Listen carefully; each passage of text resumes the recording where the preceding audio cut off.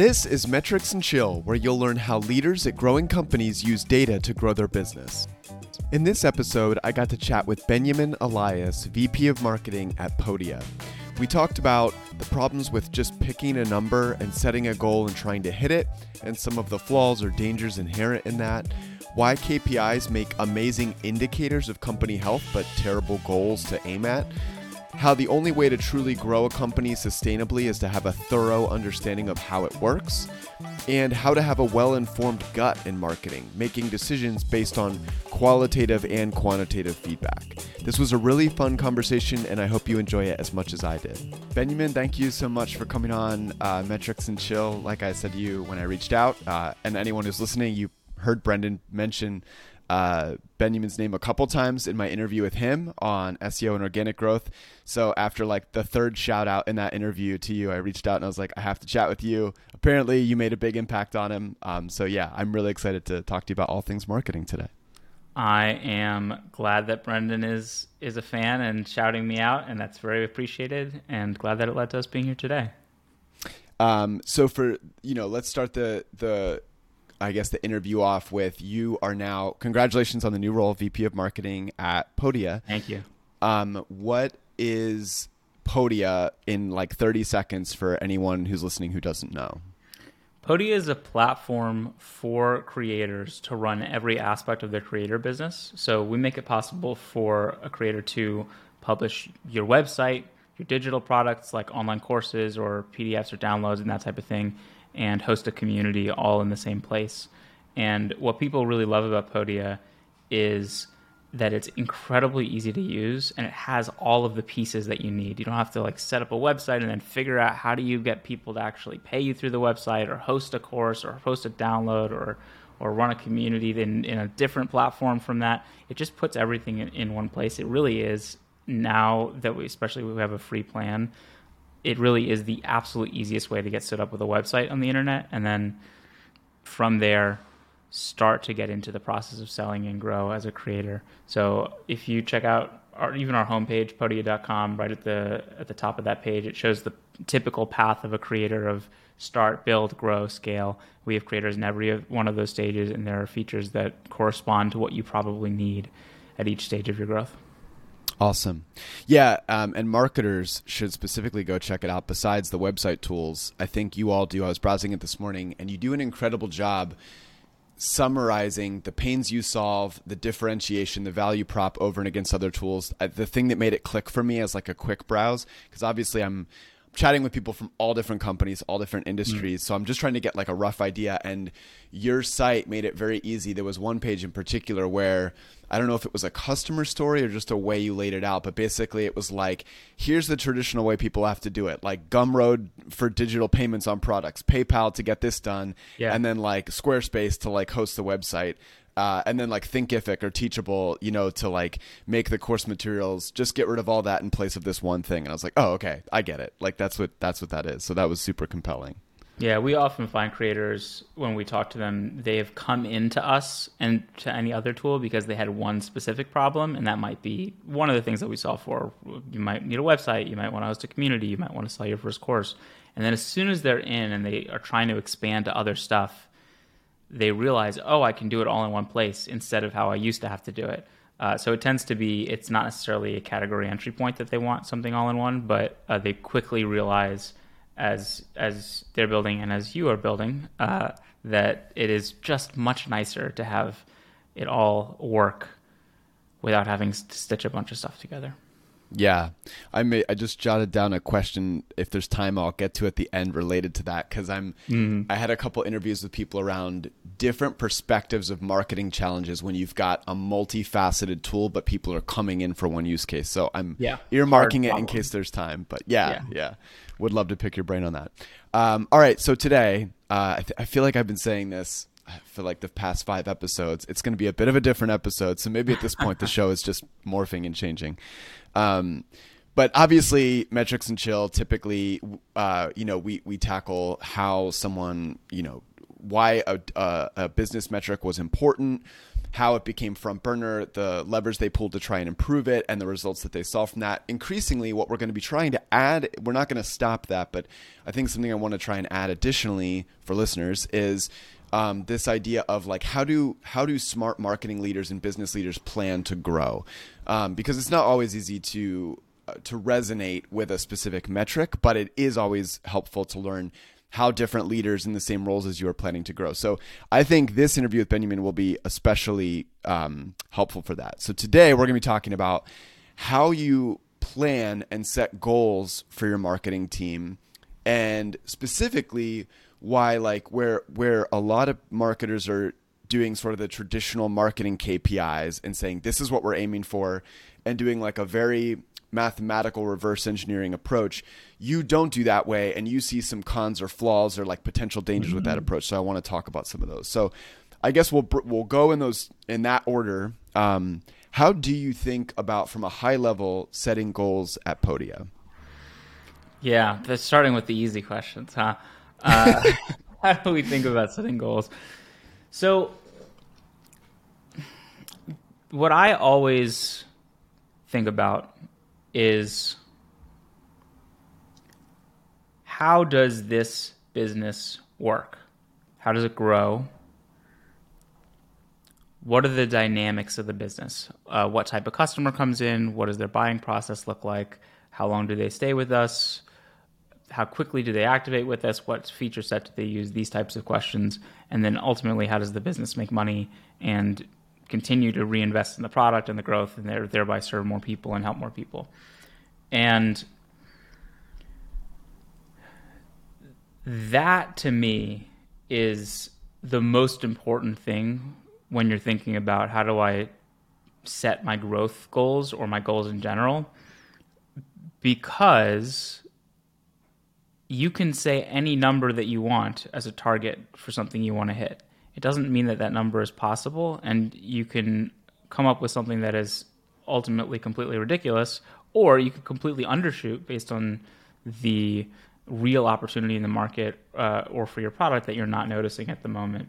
So I almost think it's helpful to start with the contrast of, why don't I like to say we are going to hit this MQL number? I mean, we don't have a sales team, so we're pretty self-serve and product-led, so that's not necessarily how we would do it. But why don't we have something like, we want to have this MQL number, this number of leads, or this number of subscribers, or website visitors, or whatever the number is? And the answer, to me, the short version of the answer to me, is that you can set that number and not understand what it takes to get to that number. Setting the target doesn't do anything to advance your understanding of how to reach the target, and that understanding is what will actually help you grow. So it's very limiting. It narrows your thinking a lot. It means that you're only going to look at things that directly affect this number, that, because it's one number, is an imperfect representation of the growth of your business. Even something like revenue, which is, that's that. If I had to pick one number, that's the one that I'm picking. But even something like revenue does not necessarily perfectly correspond to the growth of the business long term, because what time frame are you looking at? You could be looking at 1 month revenue, 2 months, but are you maybe not investing in the things that you need to be competitive in the market in 18 months, and you'll go the way of Blockbuster? So that's what I think about, is any individual number is an imperfect representation of the thing you're trying to get it to represent. Is whatever website traffic a good representation of the success of your content?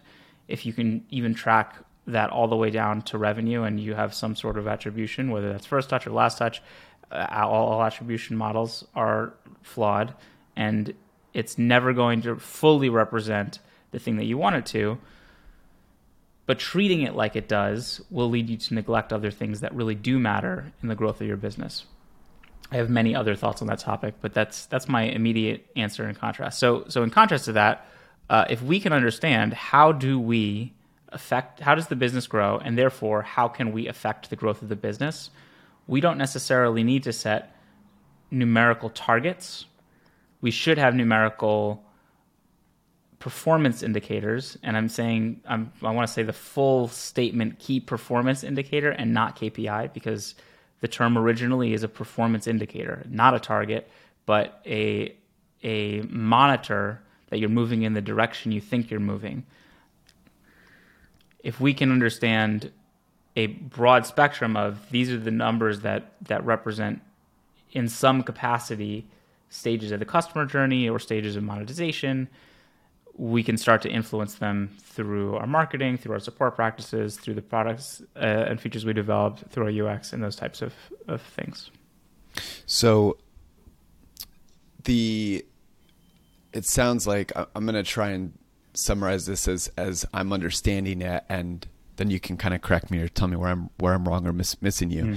So the idea here effectively is the way a lot of companies approach this is, we want to grow. They'll start by throwing out a number like we want to grow by X% or drive this many signups or drive this much revenue this year. Now, right at the beginning, you're saying there's potential flaw there because that number could be way too high depending on where they're pulling it from, or it could be way too low and maybe the market opportunity is a lot better. It also might not be fully indicative or a holistic metric that summarizes all the things that are going to need to happen in order to make the company grow. Like what you actually want is healthy, sustainable growth. And so that number, let's just say, someone's like you guys, a product-led SaaS company. So, they basically say we want to drive this many signups or this many activations. They throw out a number and then marketing gets handed that number and it's like, okay, what levers can we pull that are going to drive those signups? I would even dig into that a little bit more and say the number can be too high or too low, but it can focus you in the wrong places. And a specific example of that, I have a company in mind, but I'm not going to say the name. A specific example of that would be a fast-growing sales-led organization that is setting aggressive monthly targets, and they are hustling, they're scrambling, they're working really hard, and they're being fairly successful at hitting those targets with a sales-led motion. What they don't realize is that they could have 10x those results if they switch to a product-led motion. But because they're tracking monthly, quarterly, even maybe annually, are they ever going to say, pump the brakes, we are not going to continue to invest in this sales-led motion, or rather we take that investment that we would have had there and we carve it out to do hard product work, packaging work that results in a product-led motion and a freemium model? No, of course they're not. They're not measured based in that way, and the way that they're measured is on the wrong time scale, is towards the wrong metric, so it will lead them to an approach that ultimately stunts growth, where if they ask the question, how does this business grow, and start to look at that process more deeply, they might reach a different conclusion from what the model they have is. Yeah, there's two things this is making me think. One is, there was a good example. I was chatting with Tim Sulo in an interview about how they think about this at Ahrefs, and he even took it to the level of, he gave a couple examples of KPIs. I liked what you said, key performance indicators. If what they are is essentially leading indicators or just main signals that something is headed the right direction generally, without like it being turned into a goal. But when they become a goal, he was saying, like, he gave the example of if the CEO of Ahrefs told him, signups or MQLs are your priority. He said, you can bet we would 10x the amount of email capture forms across this website because that's what we are incentivized to do. Exactly. And then another example he gave was, he said, that even revenue, to your point, that there's these certain things that don't have like data behind them. They're not perfectly quantifiable, that they want Ahrefs. It's important to them that Ahrefs is a trusted brand in the space for as long as it's in existence. And so even when it comes to revenue, Tim challenged and said, if there's a thing I think I can do that will drive revenue, but will compromise on some of our stated kind of ethos as a brand or what we say that we're about, is that okay? And the answer was, of course, no. So like one of those things he gave was they don't do any retargeting because of the way it just goes against their brand values to quote unquote chase people around the internet with ads. They feel when you're ready for them, you know about them, you'll come back. And so they don't want to hurt that, but they're leaving money on the table. So those are a couple examples I think that I have heard of ways that these simple numerical goals are imperfect.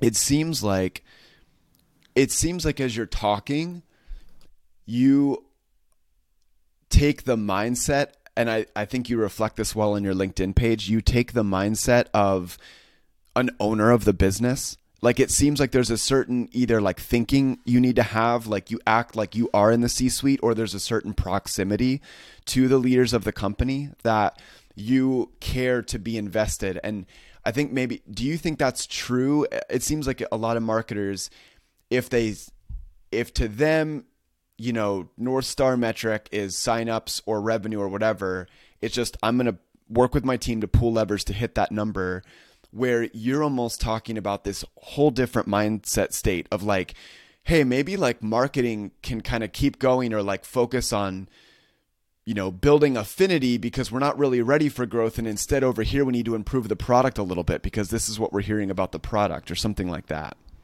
Yeah, I have, oh God, so many thoughts just popping up, and each one could lead us down a rabbit hole. But yes, one of my biggest pieces of advice to people in their careers as marketers is always be thinking, what is the most valuable thing I can do for the business?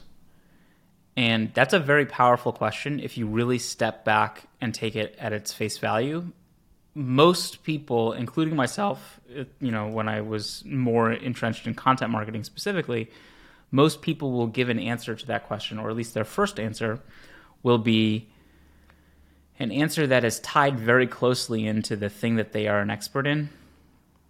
So when I was a content marketing manager and you asked me what's the most value you can contribute to the business, what's the most valuable thing you can do, I would have said, more content marketing. Of course I would have said that, right? Right. But it becomes a very powerful question when you step back from that and you really look at it in the context of the business that you're in. And every business context, there are overarching principles, but every context is a little bit different.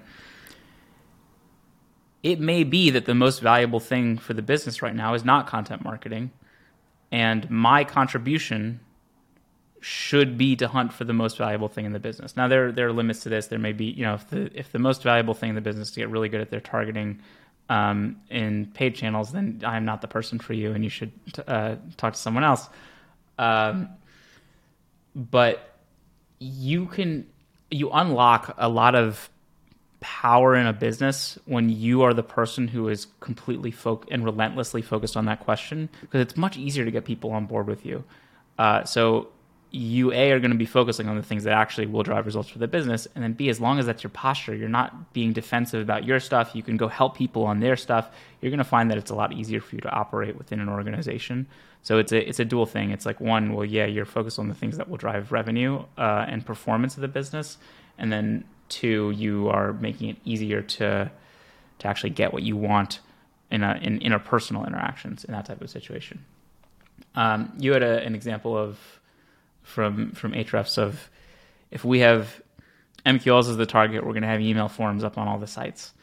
And there's a good story. So there's this idea of Goodhart's law. As soon as a measure becomes a target, it stops being a good measure.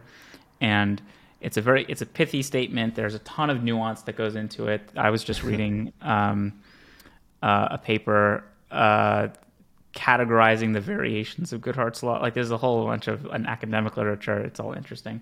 But there's a story from the early days of Amazon, and Amazon is a very data-driven company, and they're very intentional about how they use data and monitor the effects of using data.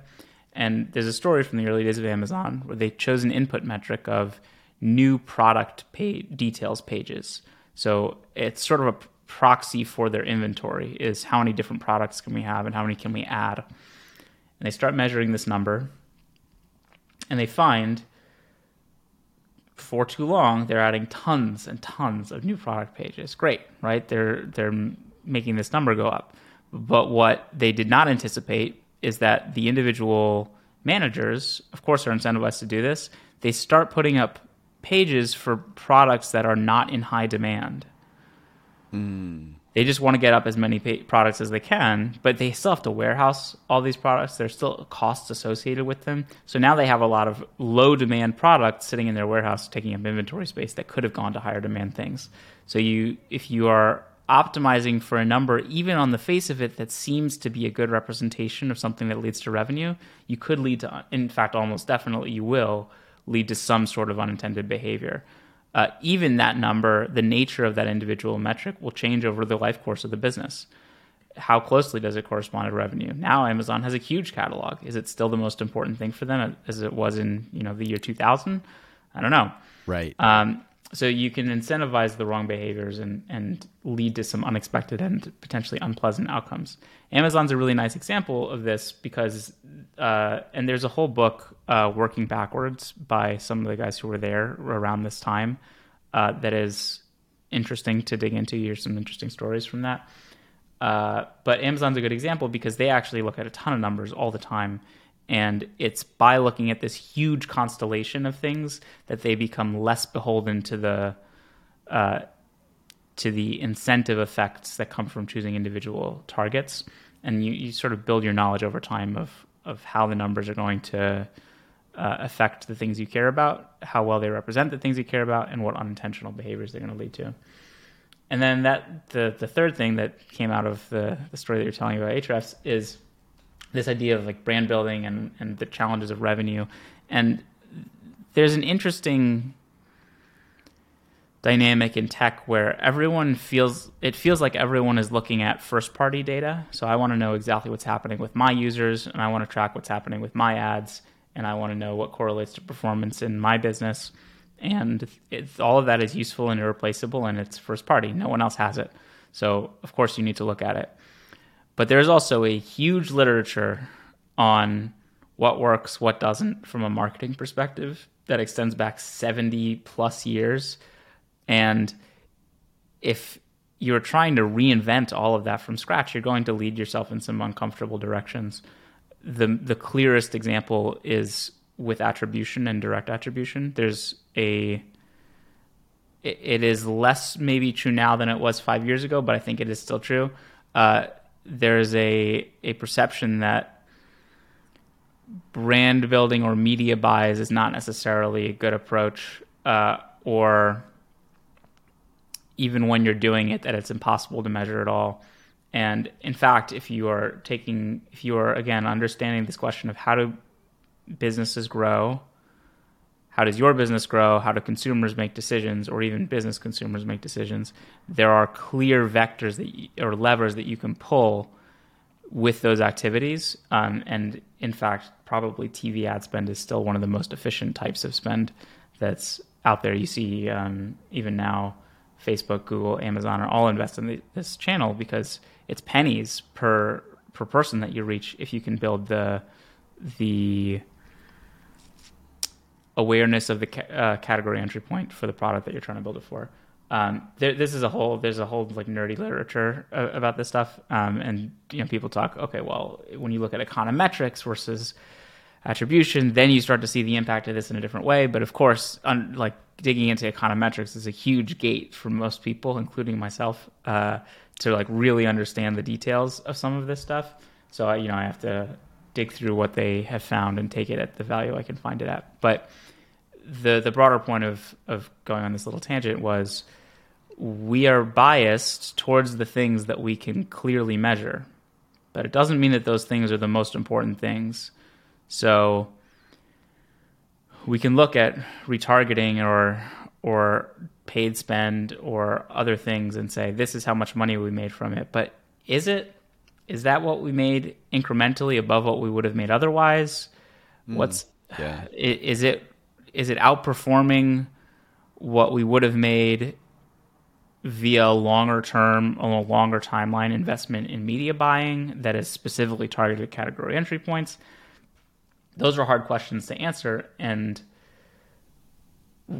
rather than even, I don't even think people are trying to answer them. I think for the most part, people don't ask the questions, and that's what I want to avoid. I want to make sure I'm asking the questions because everything is in service of how does this business grow, And to only consider the information that's at my fingertips would be a disservice to how does this business grow.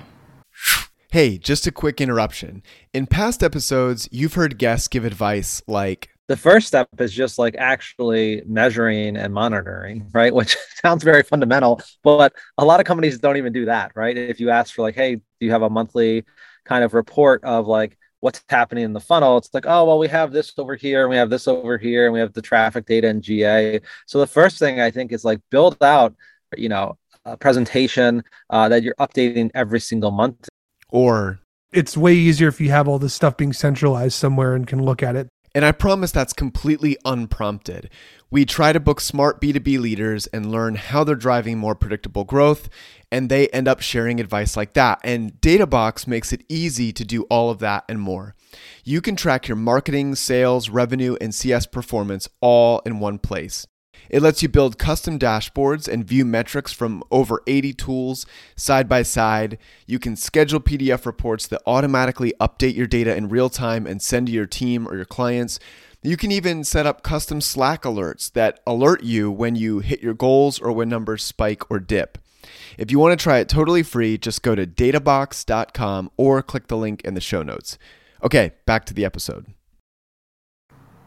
Yeah, I think this makes a lot of sense. I'll give one more example because I think this is helpful for listeners just to I think these examples flesh out some of what we talked about even before this call about like the dangers of KPIs leading you down the wrong directions. One of the most relevant, a big company example to me, and I shared it with you, is like, regardless of the, the drama that was behind it all, but when Elon acquired Twitter, I was watching a programmer talk or did a tweet about how the former one of the things was before they got involved at Twitter, they were really bugged by the web app. When you pull up the website, that if you scroll down and past a few tweets, you'd get hit with this content blocker that would invite you to sign up in order to keep reading. And his point was, well, this is stupid because people aren't getting to see the value of Twitter. This isn't this is just that. And the interesting thing, from at least outside appearances, was at that, for the life of the company, MDAO, or monthly, or what is it? Monetizable daily active users, I think. I always want to say monthly or whatever. They were incentivized to drive that, and so naturally, well, yeah, let's put a thing that forces people to sign up to keep reading because that increases users. But meanwhile, other fast-growing platforms like TikTok just let you browse indefinitely. Like when you go to something or try and comment, obviously you need an account to do that. But on TikTok, you could spend all day, same as YouTube, consuming content and getting the value out of it. And so recently, I know Elon talked about switching to, I think it was unregretted. This is a really interesting one. It was unregretted minutes spent on the platform or something like that. How can they make the experience positive and life building such that you don't regret, as opposed to I hear a lot of people talk about oh man, I watched a lot of TikTok and it was fun in the moment, but man, was that a huge waste of 30 minutes and I got sucked down a rabbit hole. So, so I think these things, it is really interesting how it's so easy and there's such a temptation to say, okay, this is the signups, this is the revenue we're to drive. What are the best bets we think we can get there? But it feels like, so I guess what I'd like to do is dig into, we're happy to use DataBox as an example, or Podia. Can you walk me through what is then doing it kind of your way, or a more holistic way look like? When you start the year, are you given revenue goals? Do you help set revenue goals? Are there sign up goals at Podia, or does it look more like saying, okay, I work with the C-suite as VP of marketing, and I'm going to bring my list of ideas of what I think will grow the company overall, and we're just going to measure outputs of progression towards what we think will work. Walk me through the right way. Obviously, there's always nuance, but in your mind, the right way to do this. Yeah, I want to back up just 1 second to something that you were talking about, where Twitter is a good example of, you start to choose a number and it narrows your thinking. So you put up the gate on people looking at Twitter and the web app, and you unintentionally limit the potential network effect of just having more and more people looking at this stuff. So that's a good example of that, and it's a good example of a lot of this goes back to W. Edwards Deming, way back in the early days of American business, who did a lot of work in this area. He talks about total quality management, statistical process control. Those are the types of things that he's talking about. But a lot of what he talks about is this idea of how does measurement affect things. You have to measure things because you need to know how things are going, but also the act of measuring things affects how things are going. So it's a little bit of a catch-22. And one of his contemporaries, Donald Wheeler, wrote a book, Understanding Variation. This is another thing that we don't tend to talk about all that often when we talk about data, is that there are natural fluctuations that happen that are within the expected realm of variation and don't mean anything. But oftentimes, especially when a business looks at something maybe weekly, and they're like, why did this number go down this week? It just did. That's randomness, that's statistics, that's how that works. But he wrote this book, Understanding Variation. His version of, or part of what he says about Goodhart's law is that when you're in this type of situation where you have a target, there are three things that a manager can do to try to hit this target. And the first thing they can do is improve the system. That's the dream. That's what you want the target to accomplish. They build the system, they make it better. The system is better able to reach the number that you wanted it to reach, and it operates better in all capacities. There are no trade-offs. I mean, good luck. It's possible to improve systems, of course, but equally likely, or at least more likely if you're not coming from a perspective of how does this work, is one of the other two things, which is you can distort the system or you can distort the data. So in this Twitter example, I think that's probably distorting the system. You've introduced a new thing into the system, which is these sign-up forms, or Tim Sula saying the same thing about, okay, we want MQLs, we're going to put forms everywhere on the site. You've distorted the system to reach this number better. Is the system operating better? I think we would probably say it's not. So it's a useful way to think, how can I prevent these distortions from happening? One way you can do it is by not tying things too closely to individual KPIs, and then there are other ways that you can do it. There's a I'm trying to remember his name. It's a guy who We'll Google it afterwards. Yeah, I'll Google it after. It's like Joyner, I think. I can't remember his first name, but Joyner has this list of, well, how can you avoid these problems? You can make it difficult to distort the system. You can make it difficult to distort the data, or you can have enough slack in the system that it's not all high pressure all the time, so that people actually have the necessary time and space to understand how the system works and then start to improve it. In the example of a sales-led org earlier, if you have a sales-driven model that is fighting to hit its targets every month, and you are tying people very closely to compensation, very closely to quota, and all that type of stuff, there's no slack in that system. There's no ability for someone to take any time away from doing everything they can to hit this target to actually try to improve the system. And you are going to peter out at some point, because sales scales linearly, right? You can add X number of salespeople, you can try to add X pipeline, but it gets harder to grow 60% every year, or whatever your number is. So that I wanted to just circle back on that aspect of it before digging into this other question of what should we do. Yeah. So as a quick response before we go there, this is a show of rabbit trails, so it's okay. I feel like listeners are aware of this by now, and if you're not, welcome. Yeah. So as a summary, so that would be so that's an example in the sales-led example. You're saying Slack might look like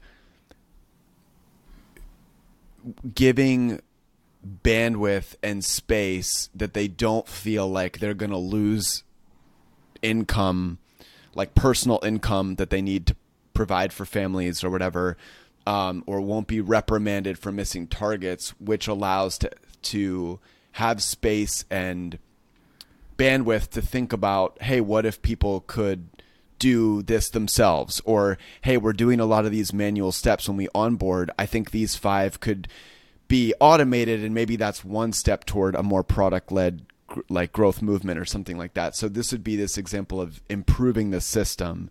Mm-hmm. What you would do is step back and say, what would be the ideal? And it's like, the ideal would be, that people could gut in and understand this all themselves. Okay, well then what are the hindrances to them onboarding themselves or understanding this? Or what are they most talking to sales about? How can we offload some of that? Why do you, yeah, never mind. I want to go to how you do it. I've got so many questions around this route, but I think I like this framework a lot, because this is something I've seen at a lot of companies is like, I feel like sometimes there's been like, I know I've experienced, and I feel like a lot of marketers experience frustration because the thing you're given to do doesn't feel like you've been given the root issue to fix.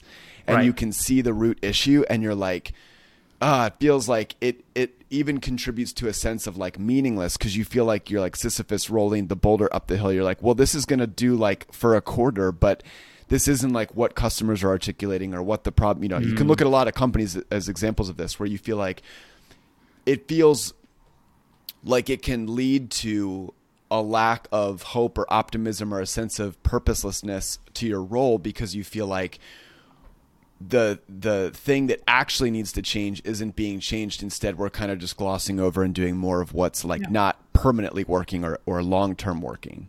It creates a ton of problems for businesses. It does what you're describing. It does this thing of we never actually work on the fundamental problems. There are other, I think, downstream effects of some of these things. Like, a lot of SaaS companies will measure channel splits. So how much revenue is coming from individual channels. But there are problems with that in that you probably are creating incentives for teams to not work together, because if individual teams are focused on different channels, if I go to you and ask for help on something, anything I ask for help on is taking away from your number that you're trying to hit. And those incentives are tightly wound into the way that we do things, or the way that people often do things. So it's very hard to unravel them. But they're there and they affect how businesses work. And I try to do as much as I can to be understanding how things work and how we are making progress towards making them work better without creating a lot of these other problems unintentionally. So we can talk about, I guess, that now. How do we okay. So save us, save listeners, propose. I know, like, obviously this isn't going to be perfect, and I'm half joking, but I think you're someone who's really thoughtful about these things. And this is like, these are struggles that I think are really root causes of a lot of problems at companies. And so what does it look like in your mind? Again, you can pick Podia. You could also, if it's easier to lay it out, like in theory, you could pick like an example, like just a makeup SaaS company. But I'm curious, like, what for marketing leaders or business leaders, what are the steps they're taking? What does it look like to drive this meaningfully? If there's all these inherent dangers in saying, just picking a number, aiming at that, and trying to pull levers to aim at that. There's all these, we've talked about, all these potential problems. What is it, maybe a more holistic way to drive, as you keep referring to, business growth, not just like growth of this one number? Yeah. So I'm not going to have a perfect answer. I hate to spoil it ahead of time. But spoiler, I think I don't have a perfect answer. The biggest takeaway from everything the more I dig into this, the more I appreciate being really data-driven is very hard. And that is, I think, the number one takeaway, is to appreciate how difficult it is, because as soon as you're starting to appreciate the difficulties, you can start to try to navigate them and avoid them, and at least ask the questions. But I would always start from, and I started at Podia something like 18 months ago, and just now we're starting to really get even more granular with how we are tracking things from a data and numbers perspective, and understand what numbers represent what aspects of the customer journey or growth of the company and that type of thing. We've had numbers in the past. I'll go through some of the process. But it all starts from, how does this business grow? How does this actually work? How do people in our market behave? What do they look for? What are their category entry points? How do they get recommendations? How do they hear about us or competitors? What does their buying process look like? And some of that we can start to, the back half of that, like how do they interact with our product? What do things actually look like once they land on our site? That we can look at via our first party data. But the first half of it, we have to actually go to the customer and talk to them. So the very first thing that I did, I put together a research doc on I think it was actually my second day. So it might have been the second thing that I did after giving, my social security number to HR. The second thing that I did when I started at Podia was put together a customer research plan and start interviewing customers. And there is a lot of information out there about how to do customer interviews. I'll describe briefly the process that I used, but I think you have to do a bunch of research on your own to actually dig into this. But the process that I used is for this round, I wanted to interview people who were successful on the platform. So I carved out a segment of people who had signed up relatively recently because I wanted to make sure that they remembered what their process was like, and that I was getting real answers about things that are still sharp in their memory, and that had already had a handful of sales, at least crossed the threshold of sales. I email a huge group of those people, and I invite them to schedule on my Calendly in exchange for a gift card, and I actually go and I talk to those people. And in those calls, what I tried to do was construct a timeline. When did you start as a creator? Okay, what was going on in your life around that time? They'll give me a little bit of a story. Anytime they mention some new milestone. So, okay, well, I started because in 2017, and should I give a real example? I started in 2017, and the thing I started was I started my YouTube channel. I won't give the thing that was going on in their life, but I started my YouTube channel, and it started to grow pretty quickly. And then people had started reaching out to me and asking me if I could coach them. And I was like, oh, I don't know. I guess I can coach them. And after maybe 6 months, then I made a course. But they tend to not present things as linearly as that. They'll be like, oh, I made my YouTube channel and it blew up. And then, later I did courses. Oh, and I did coaching at some point. So I just have to ask them to put it on the timeline pretty more clearly. And then what was going on around the time that happened. So I start to understand, how does this person work in their day-to-day life, and what milestones indicate that they might start looking for a platform. Someone asks them for coaching. Is that the moment that they're going to start looking for it? Or are they going to do that on Zoom? Someone, or they're doing too much coaching, and now they want to have some sort of asynchronous product like a course or a digital download or PDF checklist book, something like that. Is that the moment? Is that their category entry point, that they're getting too many requests and they're feeling overwhelmed? If I can start to understand why are people starting to enter a purchase decision, what's going on before and after that, I can start to understand how I reach them in my marketing. I did this whole process. I went through all the interview transcripts. I start to pull out phrases and tag them with things about what they're about, and then I can go through each person and see what's their distribution of the tags for each phrase. It's a very structured research process. If I can recommend a book to people that gives a sense of how do you actually go through a transcript, I would say it's The Coding Manual for Qualitative Researchers by Johnny Saldana. There's lots of stuff out there, but that's a really good overview. That comes from some of my academic background in psychology and sociology research. But you learn so much by doing this type of structured research process, and that's sort of the first half. And what really came out of this research is that we needed to have a freemium model. We saw that we were primarily getting people from there's surveys in our app when we ask, what's the number one feature you sign up for, that type of question. We would primarily get people who were coming for online courses, but in this round of interviews and other research that we did, people weren't starting to make online courses for at least 2 years into their time being a creator. So that's 2 years that they're doing other stuff that they could go to another platform for. What if we were there right at the beginning for them to put up their first product or run a coaching session or host a simple website that they can put up in an afternoon? That's what started to lead us towards that decision. And there was a lot of other work that went into this pricing and packaging decision, including a long dev cycle to actually build everything. But that was what kicked off those conversations, is really understanding how that customer journey works. Okay, so then we go through that process. We actually just recently did another round of interviews with another 30 or so creators, did a similar structured research process to understand, why do people upgrade off of free? What are the key features they look for? Why do they come to us in the first place? And we start to see, now that we're free, the dynamics of the business change. So actually, we now attract more people who are coming to us instead of Patreon, because our community feature is free, and they like that they can upgrade to get more stuff and remove transaction fees. We get more people coming to us just for a website. That's stuff that didn't happen before, because $40 a month is hard to pay for a website when you're starting out, but free is a great price for a website. And I can sell stuff through it later.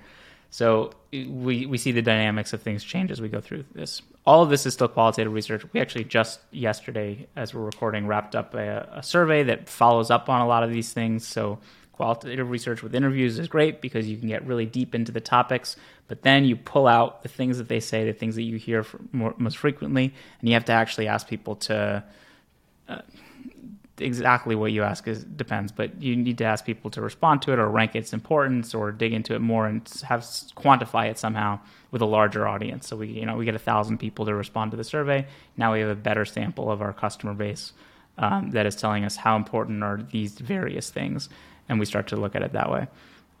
Surveying is you can put up in-app surveys very easily. There are a lot of tools for that. You don't need amazingly huge samples, especially if you don't have that many customers. You can learn a lot from a well-constructed survey that is starting from the thing that you want to find out versus just asking whatever questions come to mind. And through all of this, we've got numbers that we look at, right? We've got the top-level numbers that a lot of companies look at. We, of course, know our user counts of free and paying users before that trials. We, of course, know things like website traffic, and we have cohorted retention for free users. We have revenue, retention, churn, all of this kind of stuff. And we can monitor all of that. And we do, it's the first thing I look at every morning because, of course, I just want to know whether or not that's the thing I should do. I can't stop myself. But we have all those numbers now as we have built this fuller understanding of what people want from the business. And we have 7 months of information from launching freemium and seeing how that starts to play out and seeing how our hypotheses are playing out. We are increasingly digging in on some of the harder to understand things. Like, how do you measure product activation in a context where your product can do so many things, where someone could come in because they want to sell a PDF, because they want to put up a course, because they want to put up a website, because they want to host a community. Even when they do a course, they could want to do 3 to 4 different kinds of courses. A lot of people, some of the simple stuff or stuff that comes to mind first is imperfect because, someone publishes a course on the platform. Of course, we can track that and we can trigger based on it in our life cycle, and we do those things. Is it an indicator that they're going to be successful, or is it an indicator that they're just trying it out? There are things so we have to get more into the weeds and start to build this understanding of, this famous thing that people talk about, like, Facebook, if you add 7 friends in 10 days, that indicates you're going to be successful. And those are data questions and statistical questions, and we're working on that in more depth. But broadly, we want to understand the picture of the business. And a lot of this qualitative research started to build that picture of the business. Now a lot of the quantitative stuff that we've had and are developing further to be more sophisticated, we're understanding the picture of the business. It's never going to boil down to one number. Then the single number just does not capture enough of what's actually happening.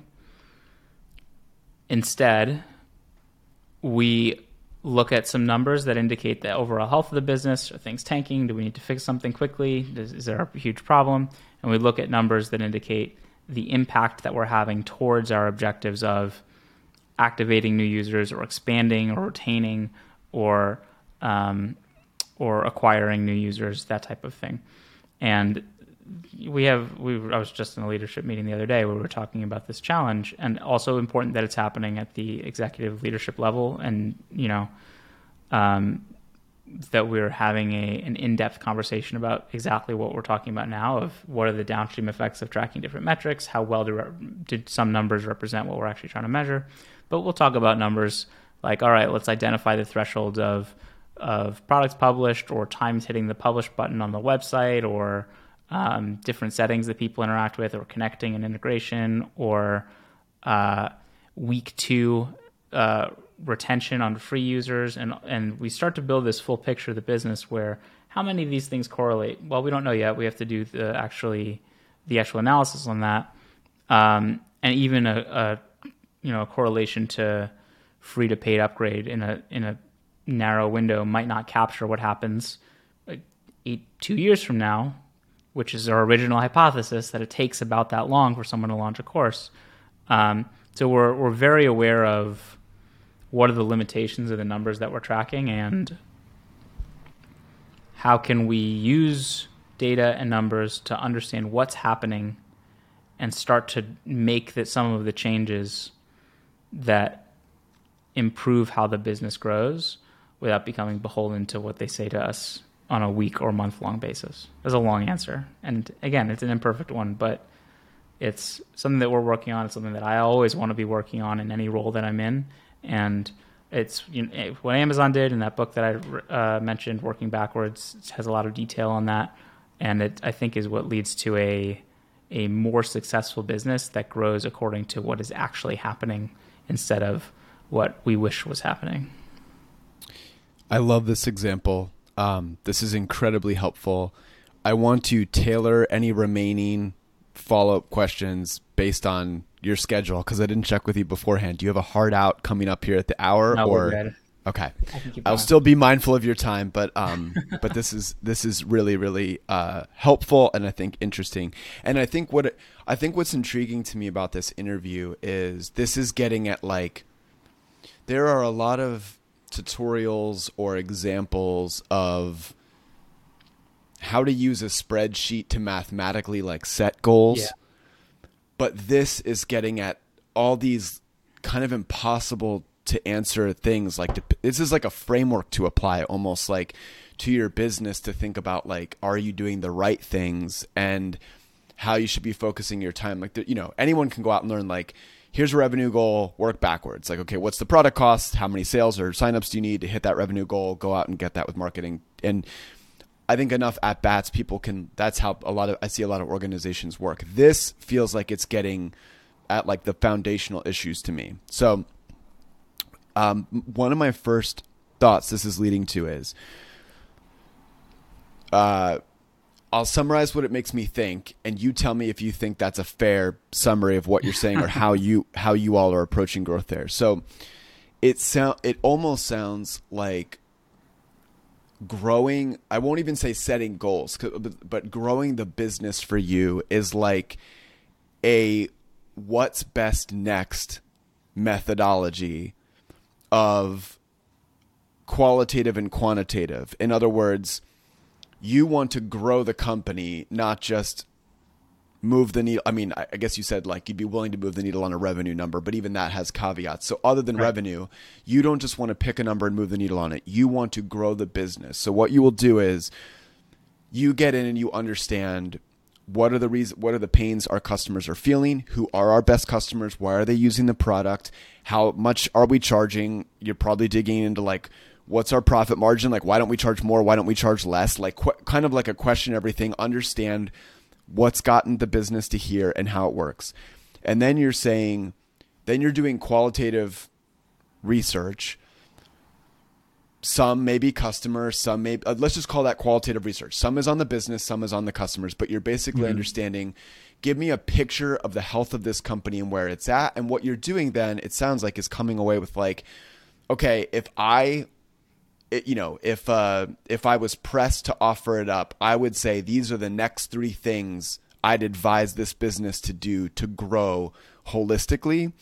And then you are taking action to do those things. And the numbers you're using are key performance indicators in the truest sense of like, we're going to measure output of like those things getting done, or like leading indicators of like, are these things working? So for example, you do this qualitative research, you decide I need to dig into these customer stories.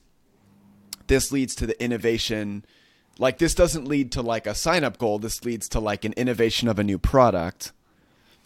You are measuring quantitatively the steps toward like, okay, we actually have to have output goals and like within our project management software, like accomplish this. And then when it's done, we'll look at the post-mortem of like the effects of it.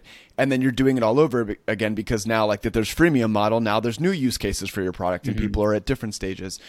So do you feel like I'm sure it's too simplistic, but do you feel like summarizing it as like whether it's quarterly or annual, whatever touch points, you're saying, where's this business at? What's the health of it? How is it growing? And then what's best next? What does it need next to grow? And what can marketing make an impact on? And then we will measure our output efforts of movement toward that good. Yeah. The Amazon example, again, from the book is they use a weekly business review, and they have a whole bunch of numbers that are in that process. And sometimes they won't talk about them that much. Sometimes they'll dig in on them more. Depends on the nature of the week. But I've described it one way, and I'll almost flip it a little bit. The typical way that people think about things is, okay, let's have a number that represents activation and try to improve that number. And how I would prefer to think about it is, if I have improved activation, I should see an impact across these other numbers. It's never going to only affect one thing, right? If I have improved activation for Podia, well, I should see more people publishing products, and I should see more communities being started. I should see less drop-off. I should see better retention after the first week. All of that should happen. If I just said I want to improve the number of new free users who are publishing products, I'm probably driving behavior in some weird ways. I might lead to a weird situation where, in the way that Amazon did, where they just had people publishing things that had a different cost. It's probably true that for our free users, and part of our hypothesis is that a lot of them are not ready to publish a product yet, so that doesn't make a whole lot of sense for them. But going the other way, it works. Okay, activation improved. Yeah, more people publish products because it was easier to do it, or we were more able to segment the people who are ready to do it, or some other UX change. I should also see that someone is more likely to come back in their second week. I should also see that the people who are doing community are more likely to do community, or you could conceptualize all sorts of things. Maybe the websites on average have more pages. Maybe we actually see more visits going to free users' websites on average for whatever reason. And that number also could be influenced by a lot of different stuff. Every number can be sort of influenced by different things and is representative of a different aspect of that process. So if I only look at one, I capture a lot of noise along with the signal that I actually want. But if I'm thinking about what's the signal, and I can identify the signal across a range of things, I can filter out what the noise is. Yeah, so in the example here you gave of Podia was, publishing a course or something like that.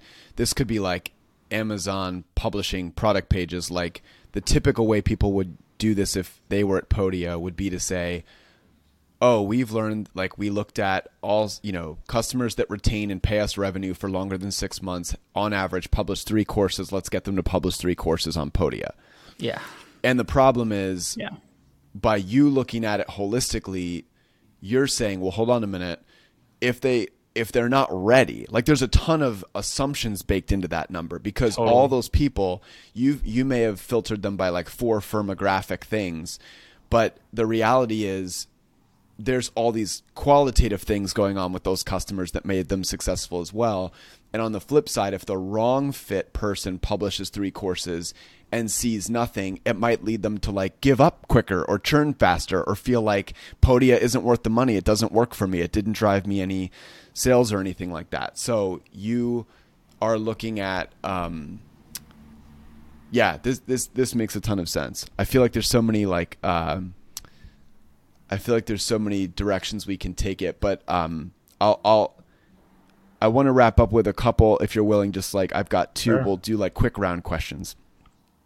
This has been a great meaty episode, and I feel like maybe we need to have you back. Maybe we'll take some follow-up questions on LinkedIn and see if you can like pop in and answer some around this idea of holistic goal setting. But all right, so we'll go into a couple quick round questions. Just a fun one. I'm getting in my mind, the more that you're talking, like this idea of a Basecamp-esque, Ahrefs-esque company that sort of built their brand or prides themselves on not measuring very much for all the problems. They've articulated all the problems that you have, and are just seemingly driven by like a strong belief. Like the leaders have a strong belief, the marketing team has a strong belief around like they just they maybe built the product to solve their own pain, which maybe is an advantage.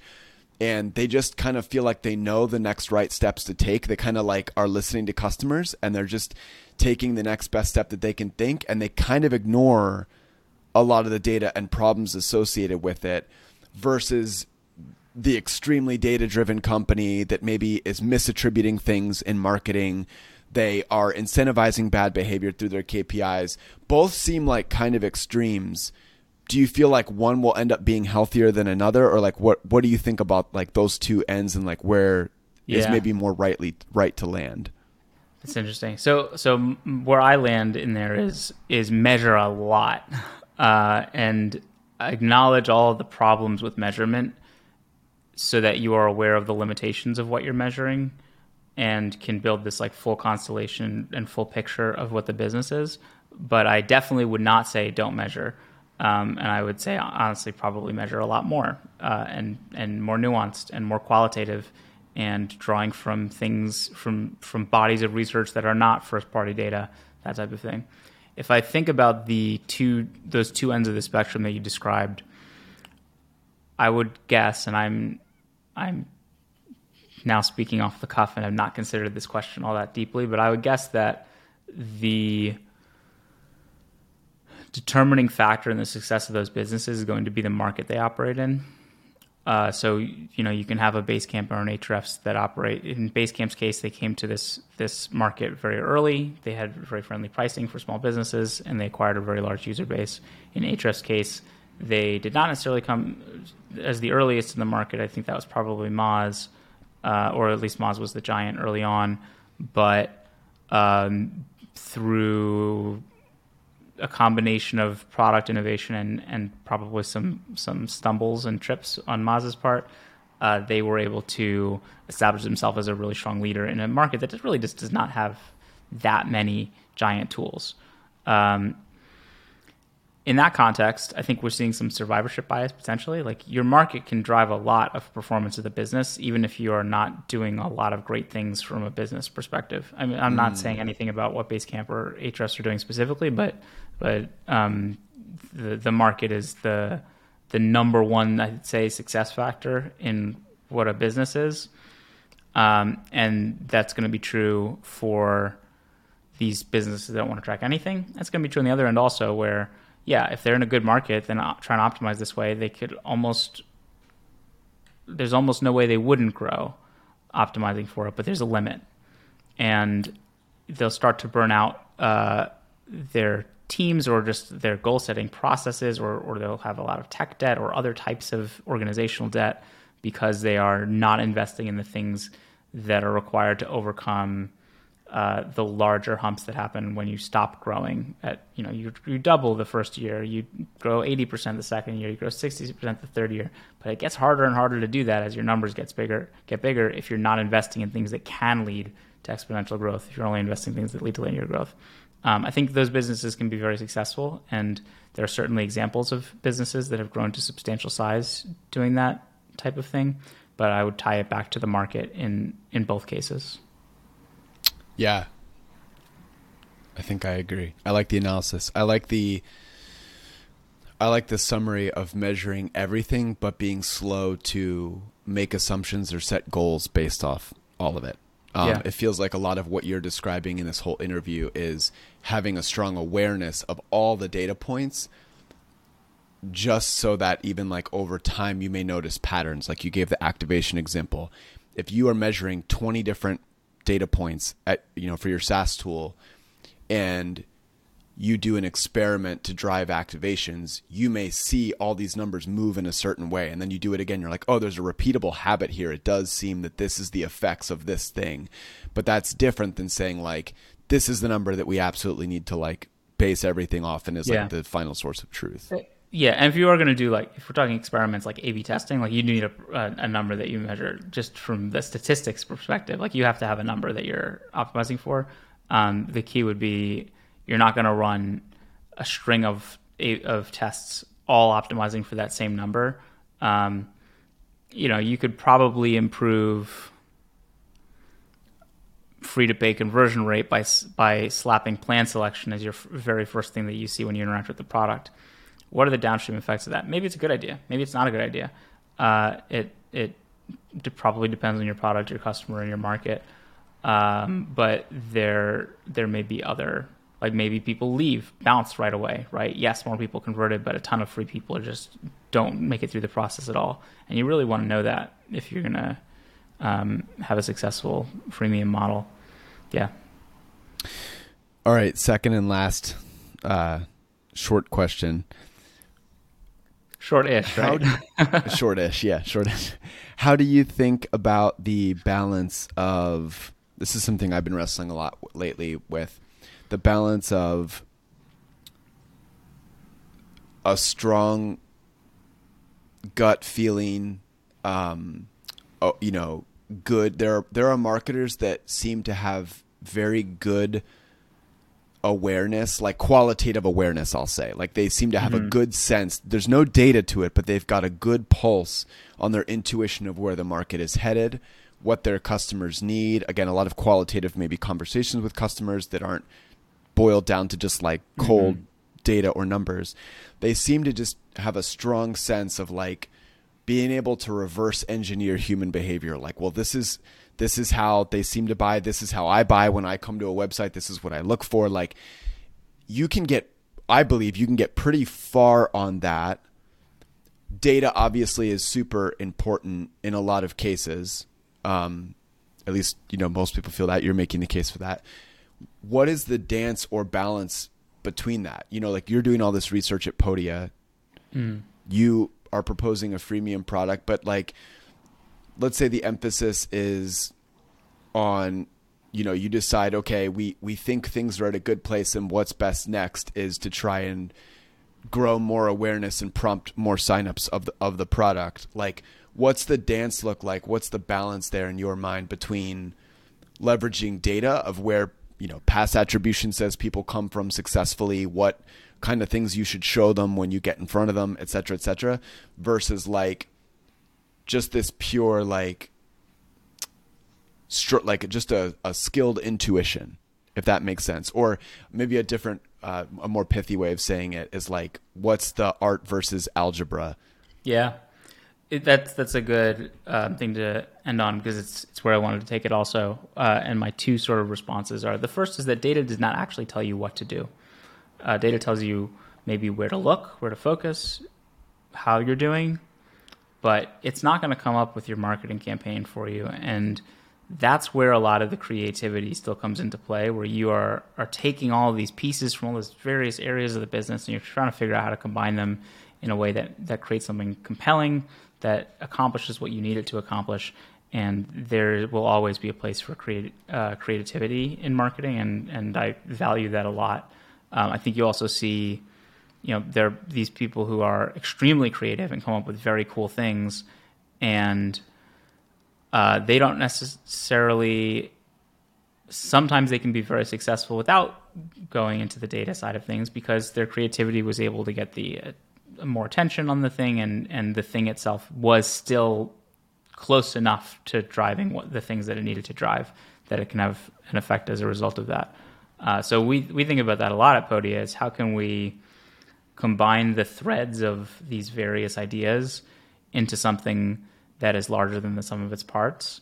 As an example of a campaign that we have coming up before too long, so this year we're doing creator fellowships. We're giving away money every single month, and we identified that creators are pretty much self-funded, that they are paying for everything out of their own pocket, that a couple $1,000s is a huge amount of money for creators and is a huge amount of money for us to give away. And that's a great campaign on our end because that's much less expensive than putting that money into Google Ads and just shipping it off to California, I guess. For an upcoming campaign, we are tying submission to win this fellowship into sending us user-generated content. So we've identified that creators pay very close attention to what other creators are doing. They always want to know. They always, when they see an example of something, how did you do this? Oh, I'm trying to do this. How have you approached it, right? That's how they want to get information. A lot of the conversations happen in private communities. They happen in our private community and others, that type of thing. So we're going to collect advice from creators for creators. We already have hundreds of pieces of this from past fellowships, but we're going to scale up and have more of them. Some of them are videos, some of them are written, some of them are answers to specific questions like what do you wish you had done differently, that type of thing. We're going to collect all that information as entry into the $2,000 fellowship. We'll then collect it into our newsletter. We'll start a separate from our major marketing emails, a separate subscribable newsletter where we collect. This is what the pitch is. You get advice from creators every week. On our website, we'll have a library of all this stuff that's tagged and filterable, and it has the creator's face and name on it. Anytime they get featured in a newsletter, we will.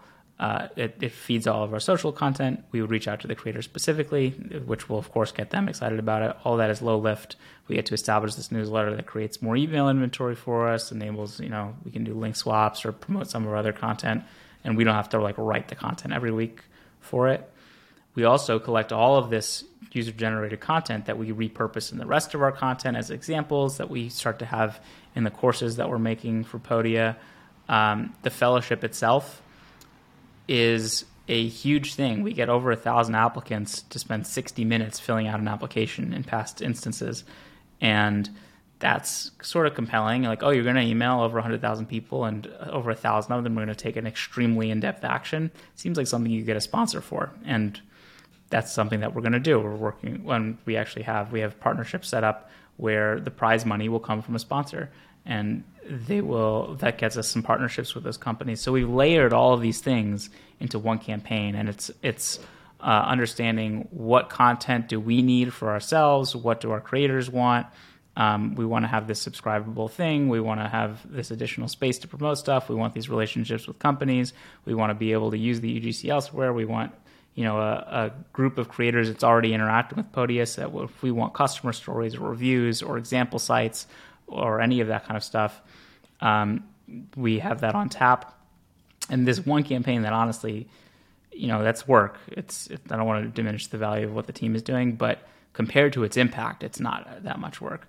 That type of creativity is irreplaceable, and I'm sure people do more creative things than that, but that's the example that's on my mind because I've been thinking about it a lot as we work on it.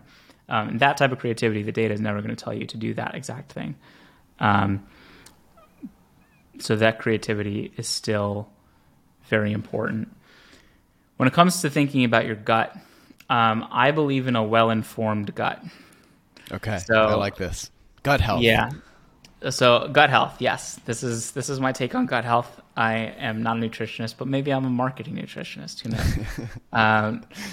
I believe in a well-informed gut, which means your gut is really your brain making connections behind the scenes. And I have a background in psych. That's what a lot of that research suggests is that if you can fill up your gut with a healthy diet of data and qualitative information, it's going to tell you what you should be doing. And some people have a stronger gut just because they happen to pay attention to some things more. You give the example of when I check out online, I do this.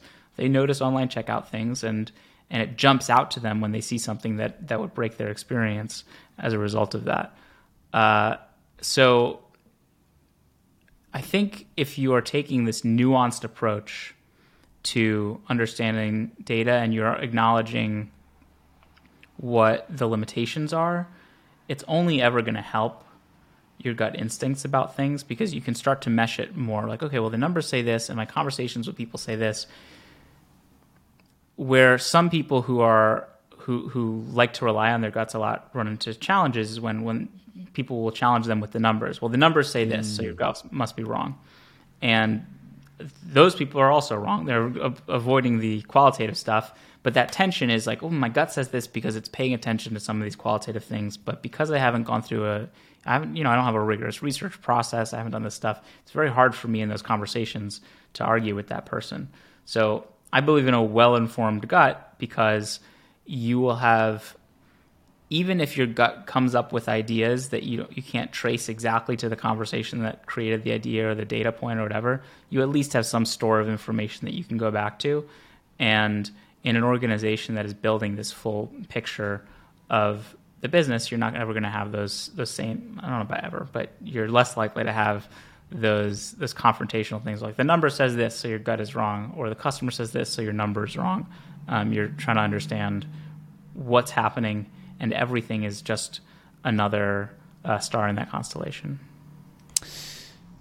I think that's a great way to end it and a great summary. It's making me think of a system of checks and balances. I'm definitely skewed more towards the gut, observe human behavior approach. I think that's often a place to find strong hypotheses or starting points. But data is either going to, even if you think you're right, it's at least going to be a check of like, hey, double check your thinking on this because the data is not aligning, and you'll meditate on why it might not be aligning, and it will force you to form arguments for your reasoning or whatever. It's only going to make you sharper, or in some cases it will prevent you from being wrong because you're not always right, with these hypotheses. So I like this summary. Thank you for being willing to go long today. I feel like we could go another hour, so maybe we'll have to have you back at some point if you'd be willing. But this has been awesome. Thank you for coming on the show, Benjamin. Thanks for having me. Thanks so much for listening. If you found this episode valuable, check out our other episodes or subscribe to get new ones. If you want to support the show, we'd love for you to leave a review or share it with someone. And if you want a tool to help you track and improve your business performance, try DataBox, free at databox.com.